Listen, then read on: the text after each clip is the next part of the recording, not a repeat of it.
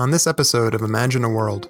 I guess the hope is that people will think more critically about everything, about the systems, about the technology, but then also recognizing that, everyone needs to be a part of this. And we don't want just the people that are hyper tech focused and working on technology involved. It's very much like voting. You think that you're one person, your vote doesn't matter, but in actuality, it's like, no, if you and everyone else thinks like that, then it does affect things. So it's very much getting everyone involved and making sure that everyone is thinking about this.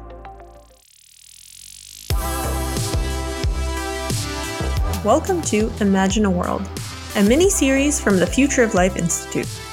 This podcast is based on a contest we ran to gather ideas from around the world about what a more positive future might look like in 2045. We hope the diverse ideas you're about to hear will spark discussions and maybe even collaborations. But you should know that the ideas in this podcast are not to be taken as FLI-endorsed positions. And now, over to our host, Guillaume Reason.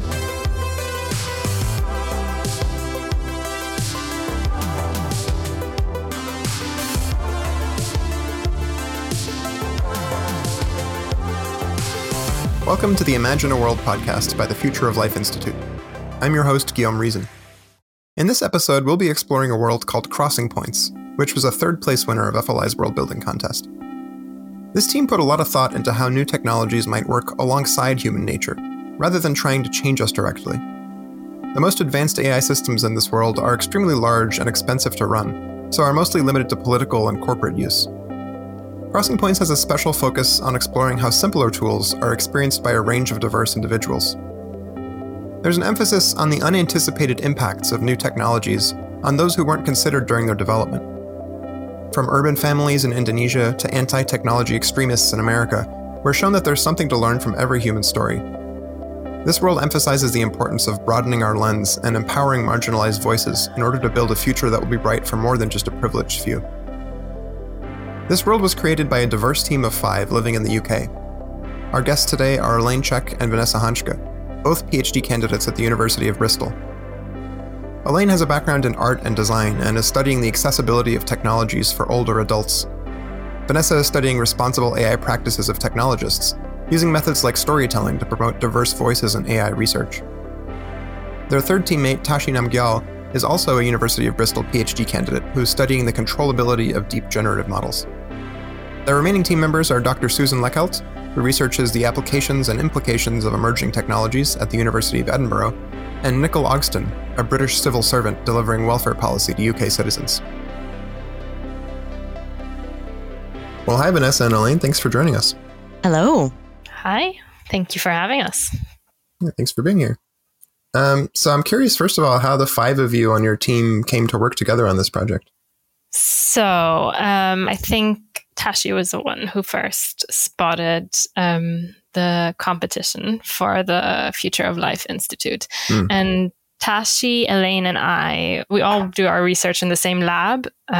So the Bristol Interaction Group. So that's how we know each other. And then we were thinking about who else to pull in.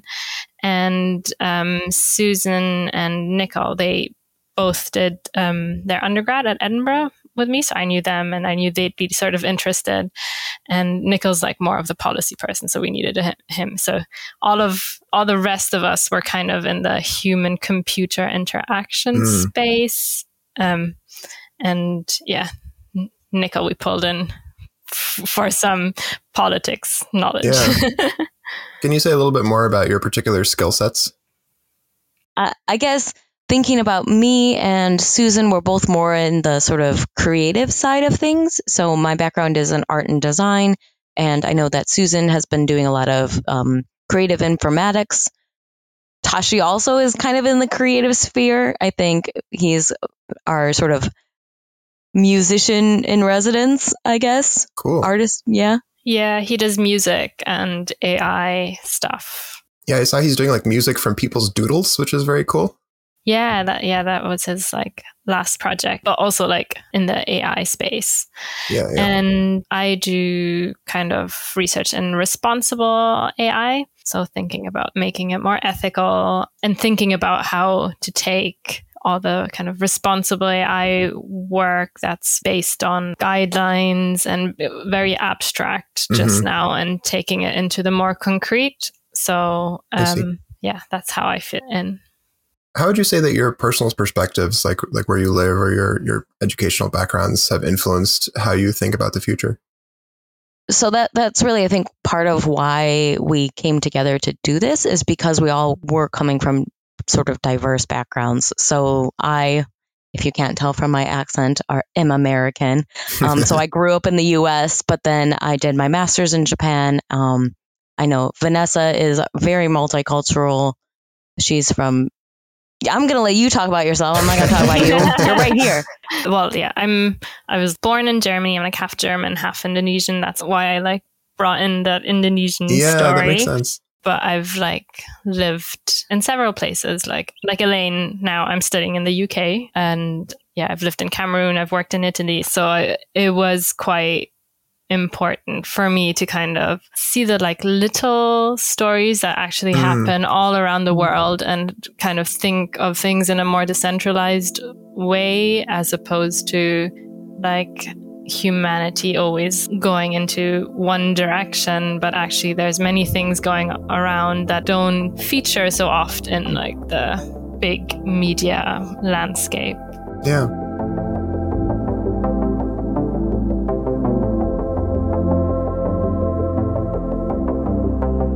The world of Crossing Points looks pretty different from our own, with AGIs debating philosophy on TV and hybrid 3D printed meats in grocery stores.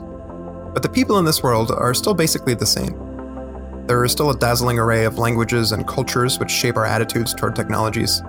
Our hopes and dreams haven't fundamentally changed, and neither have our blind spots and shortcomings. I wanted to hear more about how the people of Crossing Points navigate their new world, and how AI tools manage to help so many of them flourish. How do people find fulfillment in your world? Like, what's a good life like?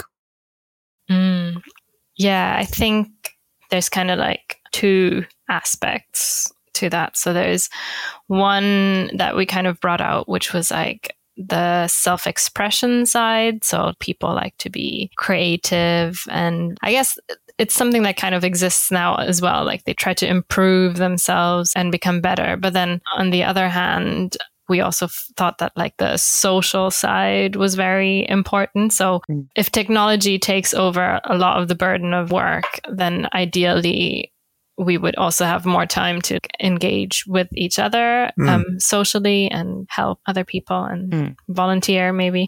Yeah. Yeah, one big factor in your world you describe is the spread of personalized AI tutors that kind of helps people do this personal growth and connection stuff. The most popular one you describe is SkillJump.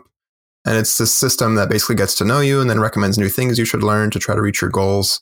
I really like this one's origin story. It kind of started as a corporate employee training system, but then it gets taken over by an activist collective when the company goes under and kind of becomes like a tool for the people.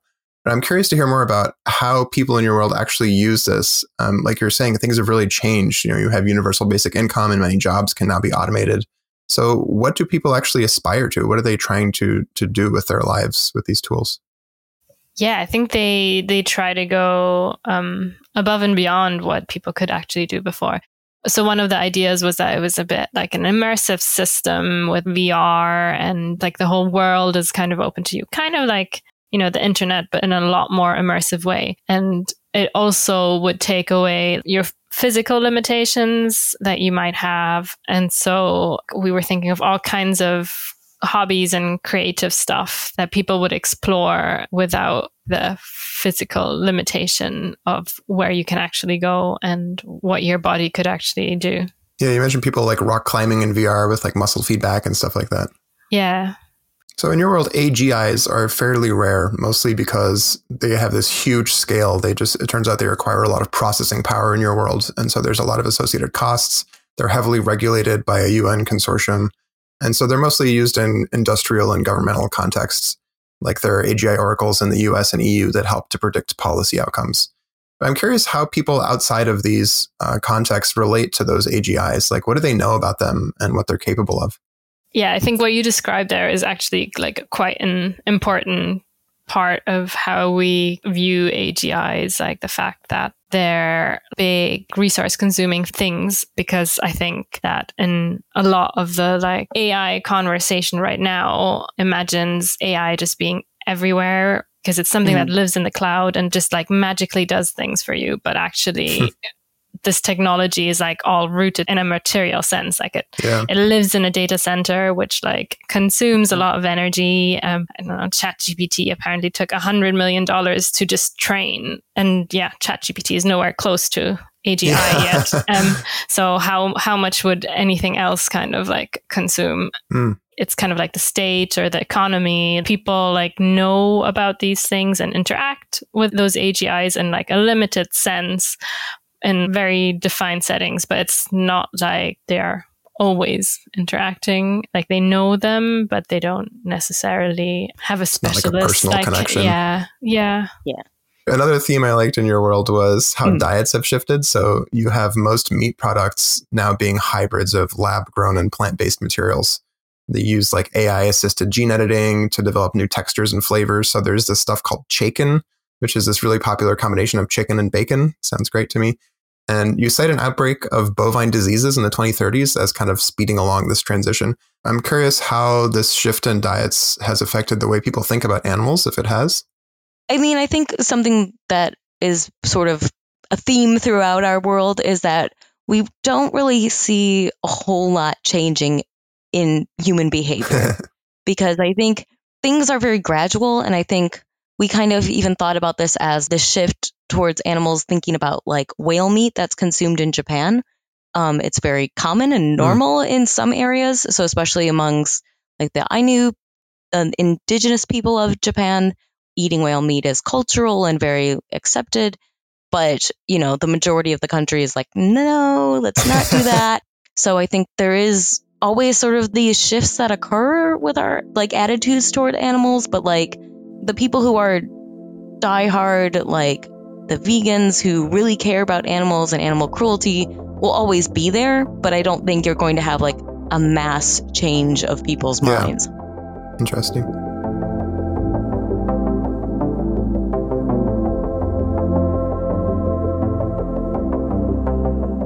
Crossing Points embraces humanity in all its diversity and looks for the solutions that human nature presents alongside the problems. It shows that there's something to learn from everyone's experience, and that even the most radical attitudes can offer insights that help to build a better world. I wanted to hear more about this human-centered, inclusive approach to problem solving, and how it allows the people of Crossing Points to create a world where so many of them can flourish. I really appreciated how your world focused so much on like kind of unconsidered perspectives or under-considered perspectives. People who we don't often think about when we're developing AI technologies and systems. There's still this ongoing struggle for accessibility and inclusion.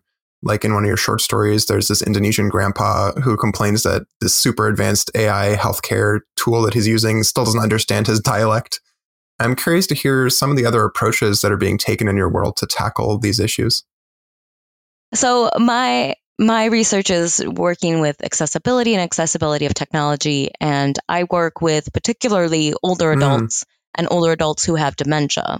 So I think I'm very hyper aware of the limitations that technology even currently has in terms of accessibility and inclusion. So I think knowing how the limitations are now, you know, there's this constant sort of need to create accessibility, and accessibility is still sort of oftentimes a second thought or something that has to be built after the product is built. I think it's hard to see that going away in the future, which is really sad because, you know, if you make something accessible to one group, it tends to make it accessible to everyone. So there's really no reason to not have accessibility designed and built into these systems that we're creating. But we live in an ableist society. And so that really keeps this stuff from happening. And this sort of is why we continue to have these failures of accessibility and inclusion. Can you imagine a future where as you're saying that the rising tide lifts all boats in this accessibility area, like what if AI systems were able to give us that foresight and consideration? Could we imagine a world where there aren't as many accessibility issues, or is this just something kind of inherent to any technology? That is a tough one. Actually, I think this one I'm going to kind of turn over to Vanessa, because I think, Vanessa, you really work with sort of getting companies who are creating these AI systems to think about inclusion and think about the ethics. And I think that's part of where we need to go if we want this to happen. So, I mean, the way that I see that AI is just now is that it's being trained on usually historical data. And so kind of being trained on the world as it is right now. Yeah. So yeah, I find I struggle to imagine a world where it could overcome most of those challenges. I mean, it's the way I also, I guess I would see it in my research, where I'm like working with developers to reflect on their technology. And then sometimes I'll hear them ask, oh, so are we there yet? Are we like ethical now? And I think it's the same with like accessibility. Is like, are we there yet? Mm-hmm. Are we in that accessible world? Although it's like a continuous process where we are sometimes redefining also what we think and learning. So I can't imagine us arriving at that big goal. We probably have to continuously be open to engaging and reflecting and questioning. And what will the accessibility needs of the people of the future be? We don't know. Yeah, I think you brought up an excellent point of like constantly needing to be questioning and aware and constantly changing our views. I mean, I think in any science, we're constantly reevaluating and renegotiating what our theories are, what our hypotheses are, that sort of thing. And I know from the accessibility standpoint, we have moved from sort of the medical model of how we approach technology design and how we approach even medical care to more of like thinking about an independent approach to now even thinking about sort of this interdependent approach where it's people are interconnected and there are reliances that occur whether you're able-bodied or not able-bodied. Yeah. Interesting. And I guess even when things aren't designed with certain groups in mind, people sometimes just like appropriate technology in different ways and then just make them their own and manage and in ways I can't even imagine. I don't know if you have a good example of that, Elaine. I just can't think of it. You made me think of a great example. So there was recently someone did a research project and the paper was called My Zelda Cane. And it was looking at, in video games, there's not a lot of accessibility games created or games that have those sort of accessibility elements. But people would hack the games. So, for instance, The Legend of Zelda, they would use their sword and they would hack at things to kind of know where they were in space. So very much like how people with visual impairments use canes, they would use their sword like a cane. That's fascinating. So, that's I love great research. Yeah. Yeah, so sometimes people will just make it their own. You won't even have to have someone to imagine what it could be. Yeah, right. Although that's not to say that accessibility should not be designed for. They'll figure it out. They'll figure it out, but maybe let's actually make it more inclusive. So in your world, there's this huge impact on the labor market from AI and robotics technologies. One of your other short stories has this household robot that can do all this different types of labor, like cooking and cleaning, even harvesting these plants that are being grown in the attic. And it seems like the people in this house really just need to delegate. There's not much else for them to do physically in the house to take care of things. And the devaluation of manual labor in general that results from this in your world leads to the manual labor revolution. I'm curious to hear a little bit more about this revolution and its impacts on your world. So I want to shout out Susan because she really made a great point about this. Technology has historically been partial to automation. So the creation of the microwave, the creation of the washing machine, sort of all of these home appliances and this home appliance boom that occurred in the 20th century led to the decrease in household labor. And so a decreased from almost 60 hours a week in the 1900s to 18 hours a week by 1975. Wow. So that led to this change in the workforce. So this is one reason why we see more women in the workforce, is because they don't need to be spending all their time at home necessarily doing these domestic tasks. So I think being one of 3 women on this team, we do very much think about this feminist perspective on automation and the impact on society. But that then also means that we have to think about sort of the invisible labor that occurs. So oftentimes when we have technologies that are created to promote automation, that creates sort of this invisible labor, which means that someone has to maintain it. Someone has to be the one, doing the updates. Someone has to be the one who, makes sure that it's plugged in and it's charged. And again, this labor tends to fall on women and carers. I think the idea we had there kind of came from asking the question, where are we going with all of this when we're like automating different tasks that humans usually do? Then we kind of need to rethink about what kind of tasks are left for the humans, and how should we reshape the way that people then work? Yeah, that reminded me. Yeah, we did think that like one of the major sort of results of having this manual labor revolution would be greater expansion of UBI. And I think we tried to look into, well, where are there already sort of cases of UBI working, and sort of thinking then if this becomes that some people will not have jobs, how do we become a sustainable society, and how do we, sort of think about how we can take care of each other? Yeah, I really like how your world kind of takes human nature and tries to work with it so much. There's a really big dose of kind of psychological inertia in there that I think is true for how we respond to things. And one example of that is how you approach reducing global conflicts. So you have this AGI system that decides where to put stockpiles and trade routes, and it kind of puts them in key locations to try to reduce geopolitical tensions. Of course, now controlling this AGI that decides where stuff goes then becomes a focus of conflict in itself. But the AGI sees this coming, and it creates this virtual war space where countries can like compete for shares that give control over how to update the AGI. And I thought this was a really interesting twist on like how to curtail some of our worst instincts and kind of shift the game through AI. Can you say a little bit more about how this whole system works? So we have to give credit where credit is due. This is definitely Nichols' baby. Cool. So our political person, of course. That makes sense.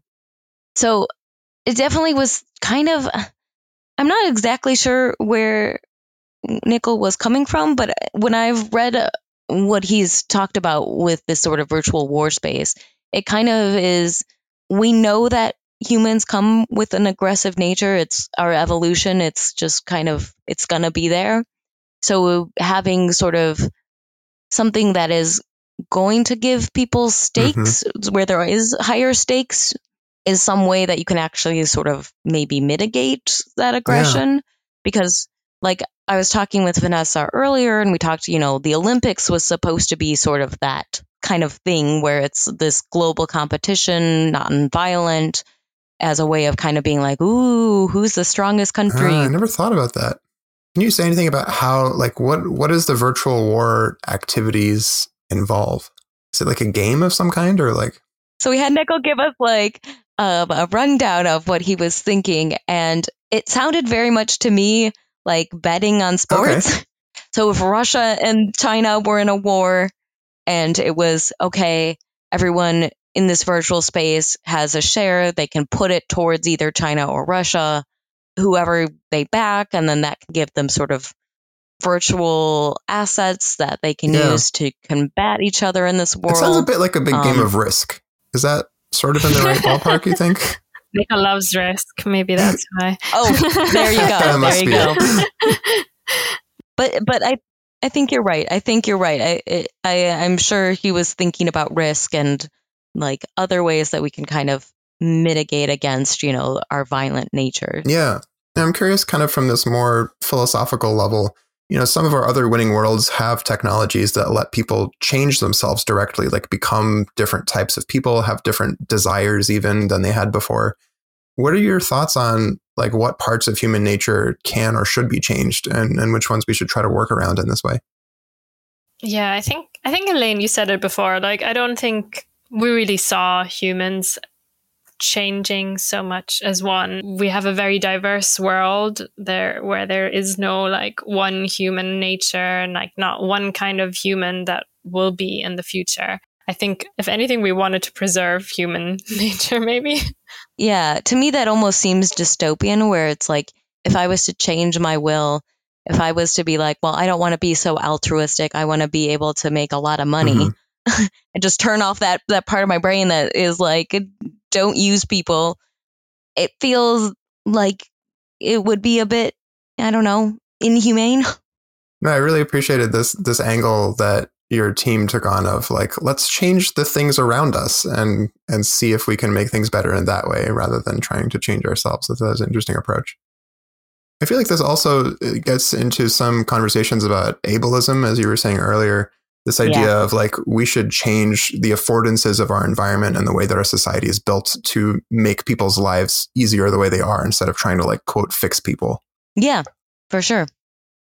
Well, even though technologies in your world don't try to like change human nature so much in this way, not everyone is on board with these technologies. So one particular group that you highlight calls themselves HUmen. That's HU men for heavily unplugged men. And they're kind of an extremist, sometimes terroristic anti-technology group. They overlap with QAnon and anti-vax folks that we have today. And their most extreme members live off grid in like these tiny homes and, or, as I said, sometimes do like terroristic acts. I'm just curious what the AGI systems in your world think of these folks. Like, is it a priority to try to de-radicalize them or bring them into the fold? So I am crediting Susan for this, because Susan is a big fan of this book, Radicals by Jamie Bartlett. And in that book, he, discusses that there are different radical groups that have existed all across time and space. And radicals can go from sort of evangelicals to sort of transhumanists. So these groups exist and have exist. And oftentimes they exist because they're demonstrating a symptom of where the status quo is failing and it's not working for everyone. So even though they can offer visions of the future, they are often flawed and dystopian, but they still are sort of telling us about what is going on and what we need to be critical of. So kind of getting people to think more critically. I mean, obviously, I think there's something where we can compare it to today, where we do have like the anti-vaxxer folks. And so thinking about, well, why do they not feel that vaccines are, safe? Yeah. Where are we failing in society that these people don't feel like this is something that's for them? Yeah. Kind of taking it as feedback rather than a challenge to neutralize. Yeah. So it ties back to us being like, well, we don't want to take away free will. So, that's sort of a trade-off of giving people free will, is that you will have these radical groups emerge. Interesting.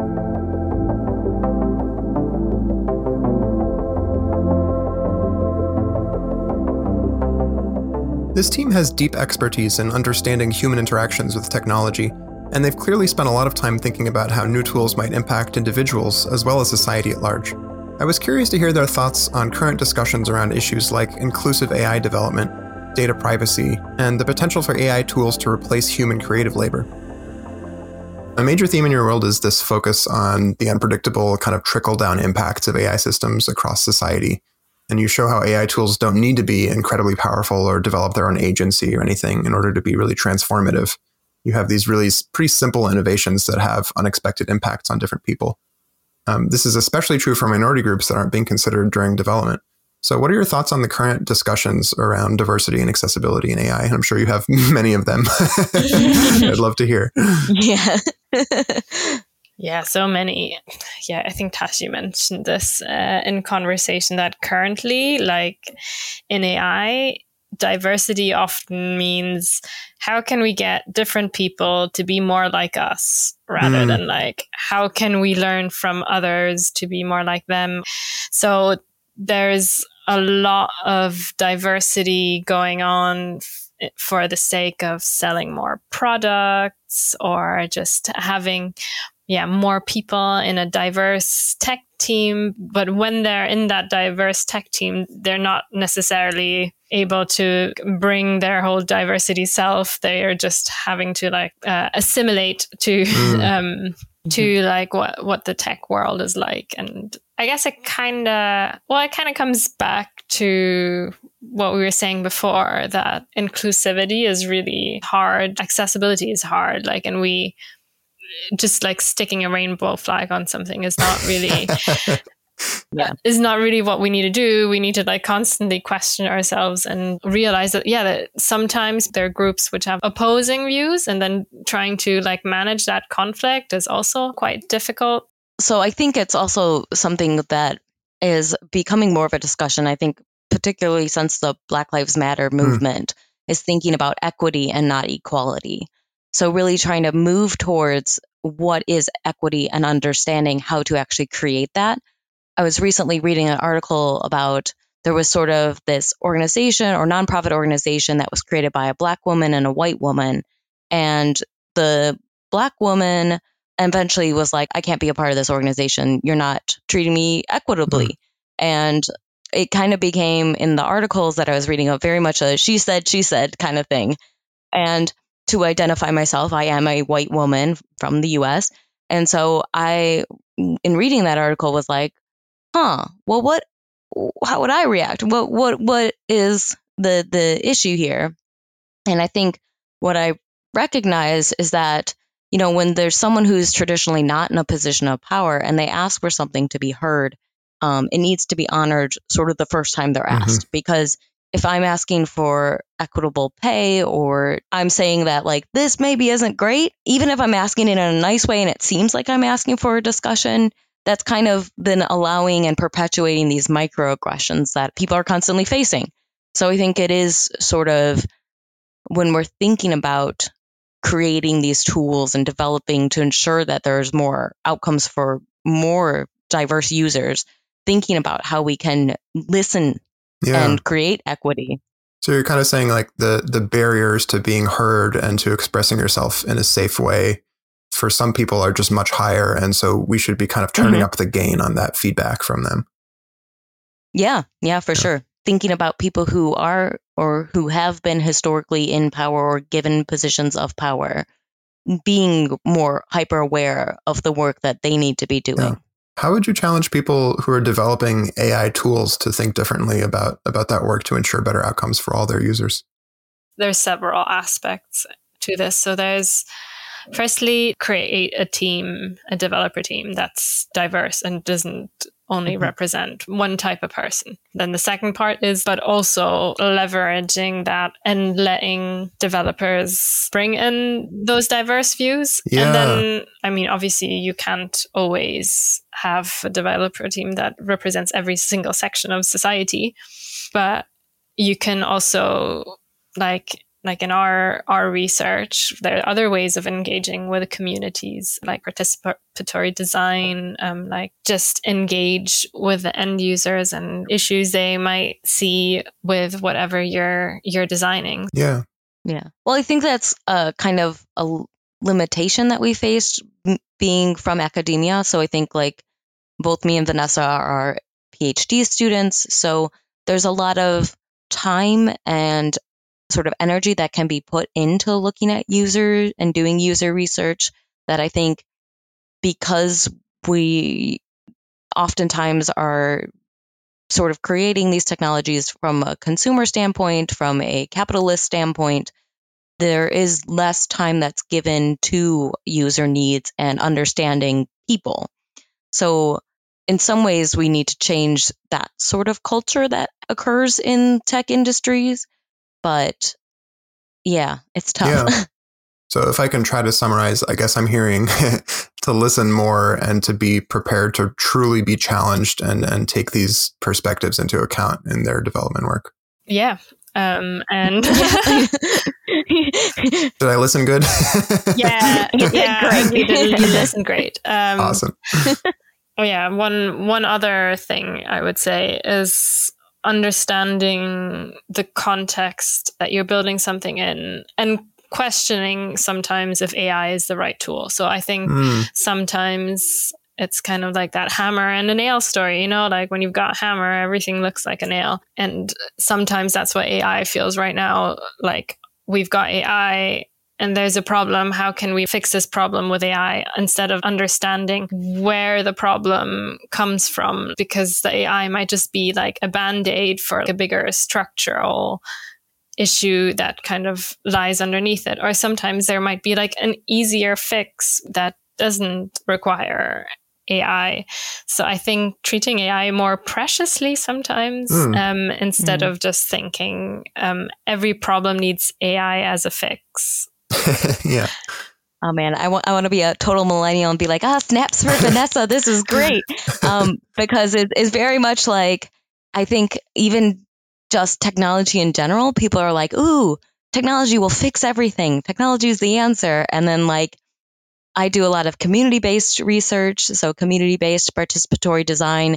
And so I'm working with people, and oftentimes technology is not what they need. They need policy changes. They need better transportation. They need like resources that governments need to be able to give them. But, you know, technology will fix it.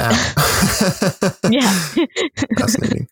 That brings me around to the human group in your world. And again, I really appreciate how you're really kind of living what you're saying in your world about taking these fringe groups as feedback. You know, this group is extreme and sometimes they're terroristic, and that is obviously a huge problem. But nonetheless, their concerns are showing us something real about the world.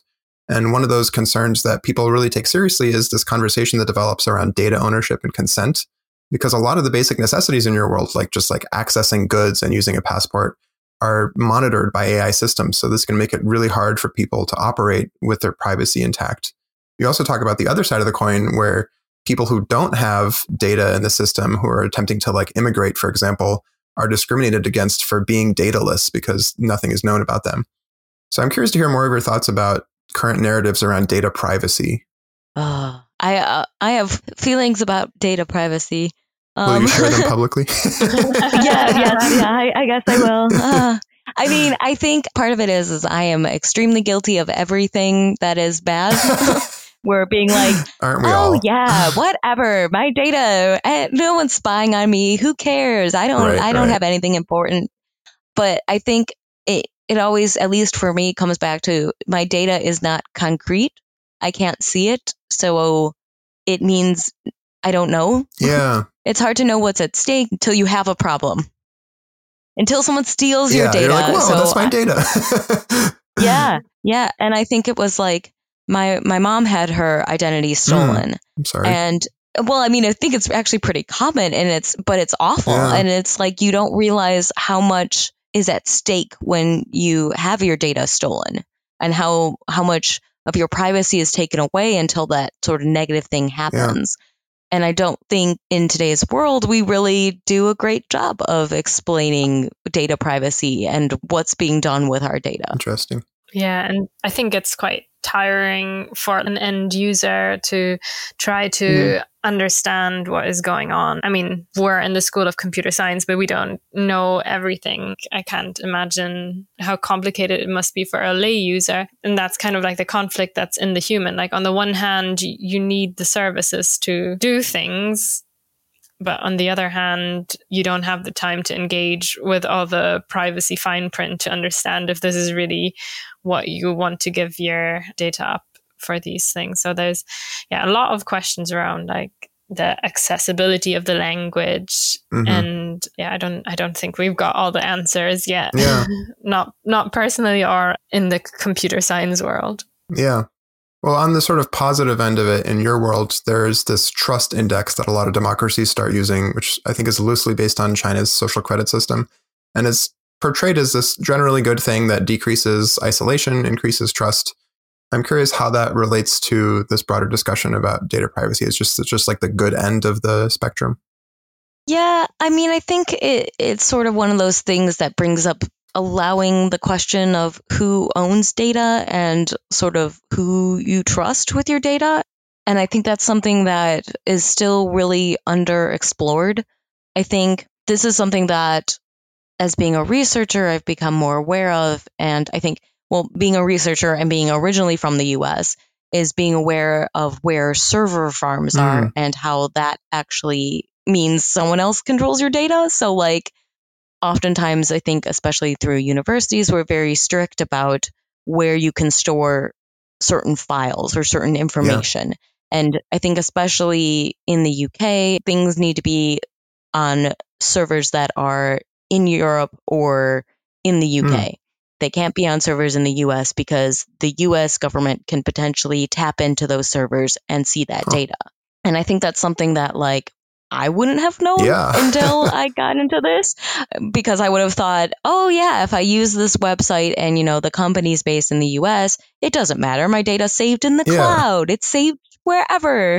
And I think that there's definitely this disconnect that is happening and potentially needs to be remedied in some way. It sounds like in general, you're calling for more kind of transparency and like concreteness of these discussions. Like, what is the data? Where is the data? And like, what's at stake if it's taken?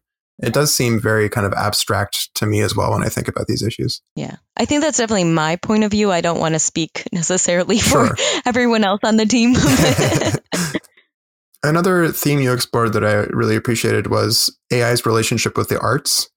You have a really nuanced portrayal of this. So things don't go well at first. The creative sector gets devalued and AI starts being criticized for kind of just making cookie cutter predictive media that people will like. But eventually AI systems get better and they start to make genuine contributions to culture, like new types of creative work.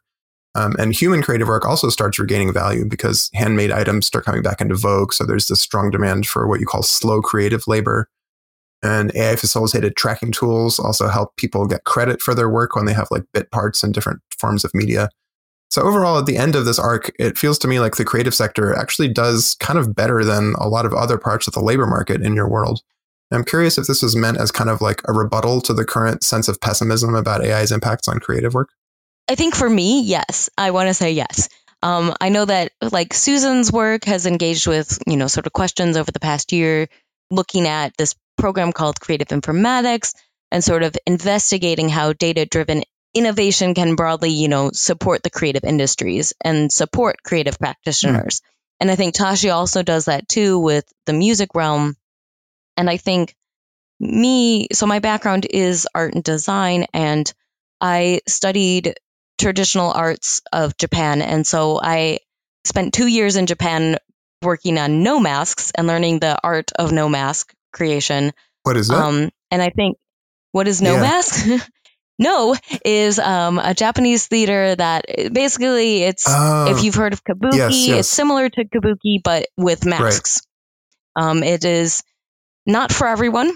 I particularly like the masks for sort of their creepy elements. Yeah, they kind of have like strong grimaces and they tend to be kind of white painted. Yeah. Is that, I'm imagining the right thing? Yes, exactly. That's exactly it. But I think part of that, and part of, I think, something we can learn from how the Japanese preserve their arts and cultures is something that I think really sort of influenced thinking about the future of art and craft. I think even though a lot of handicrafts seem to be dying off and there seem to be being replaced by sort of automation and sort of mass production, there still really is this love of keeping these crafts alive. And there is sort of this need for governments to support handicrafts. Yeah, interesting. So that kind of cultural value gives it more of a lasting power than like, you know, manual labor. Like there isn't so much of that for like hand washing your dishes and your clothes. Yeah. Interesting. And even to think of like the arts and crafts movement that occurred, there has been over time through arts sort of this supporting and need to build up and support the like handmade and handcraft. Yeah. So there's always this sort of dialogue and conversation that goes on in art. Very cool.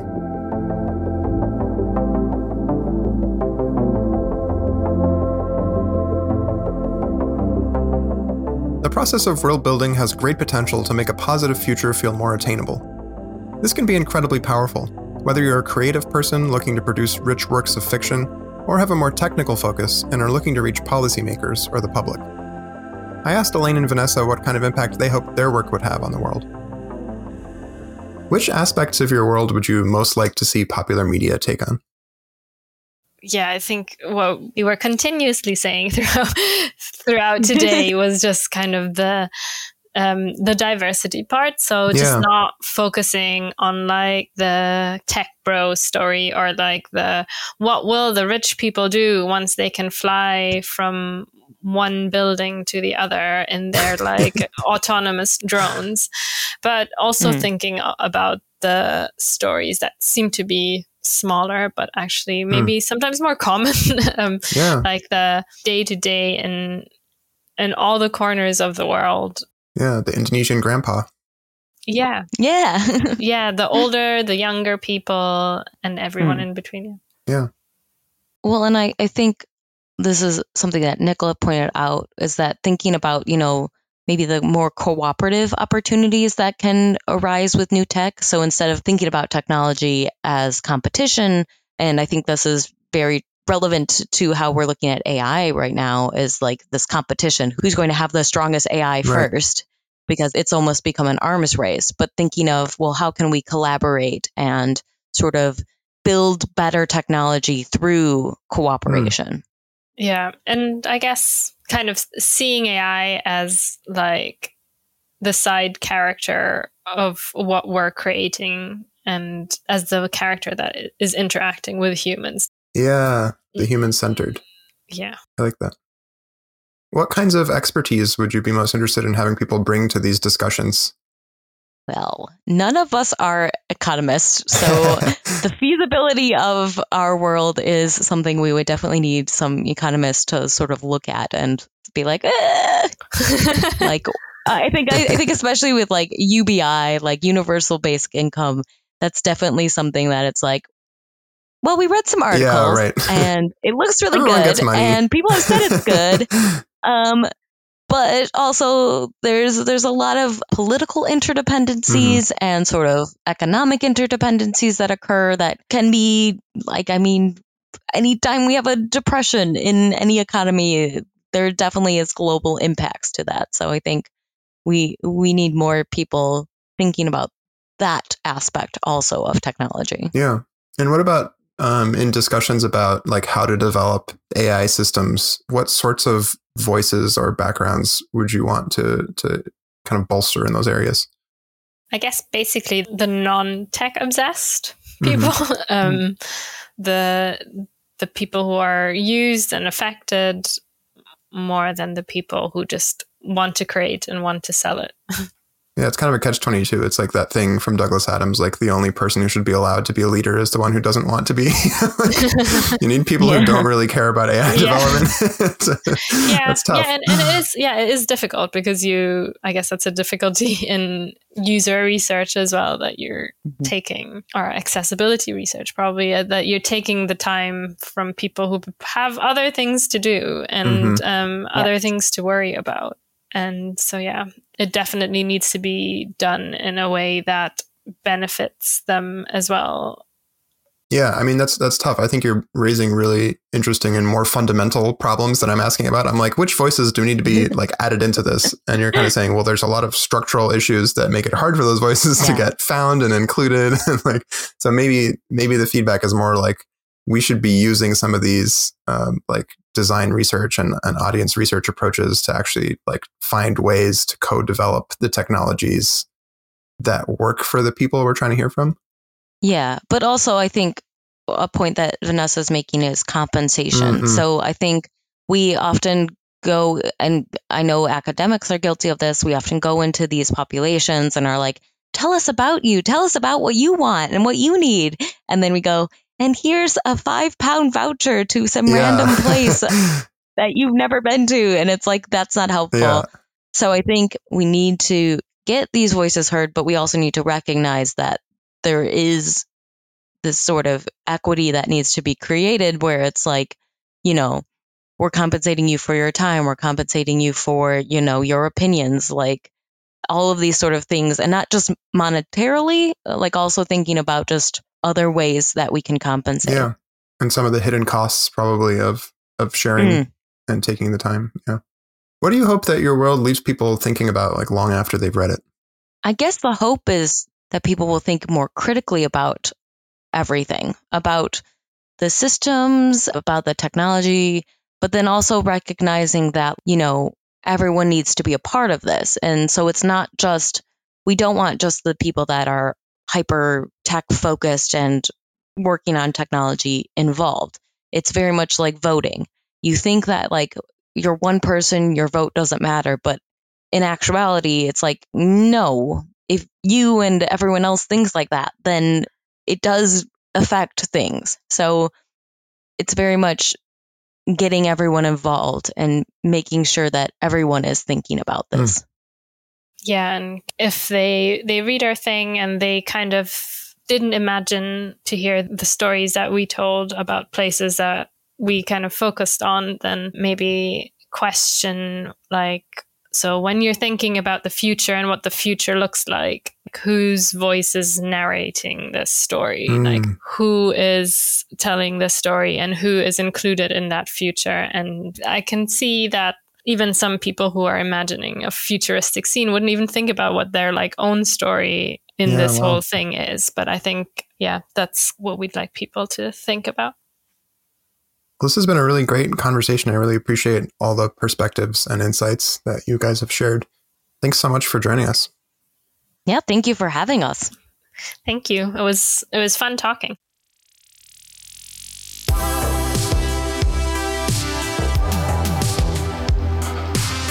If this podcast has got you thinking about the future, you can find out more about this world and explore the ideas contained in the other worlds at www.worldbuild.ai. We want to hear your thoughts. Are these worlds you'd want to live in? If you've enjoyed this episode and would like to help more people discover and discuss these ideas, you can give us a rating or leave a comment wherever you're listening to this podcast. We read all the comments and appreciate every rating. This podcast is produced and edited by Worldview Studio and the Future of Life Institute. FLI is a nonprofit that works to reduce large-scale risks from transformative technologies and promote the development and use of these technologies to benefit all life on Earth. We run educational outreach and grants programs and advocate for better policymaking in the United Nations, US government, and European Union institutions. If you're a storyteller working on films or other creative projects about the future, we can also help you understand the science and storytelling potential of transformative technologies.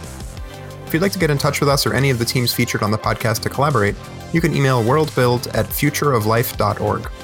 A reminder, this podcast explores the ideas created as part of FLI's World Building Contest, and our hope is that this series sparks discussion about the kinds of futures we all want. The ideas we discuss here are not to be taken as FLI positions. You can find more about our work at www.futureoflife.org or subscribe to our newsletter to get updates on all our projects. Thanks for listening to Imagine a World. Stay tuned to explore more positive futures.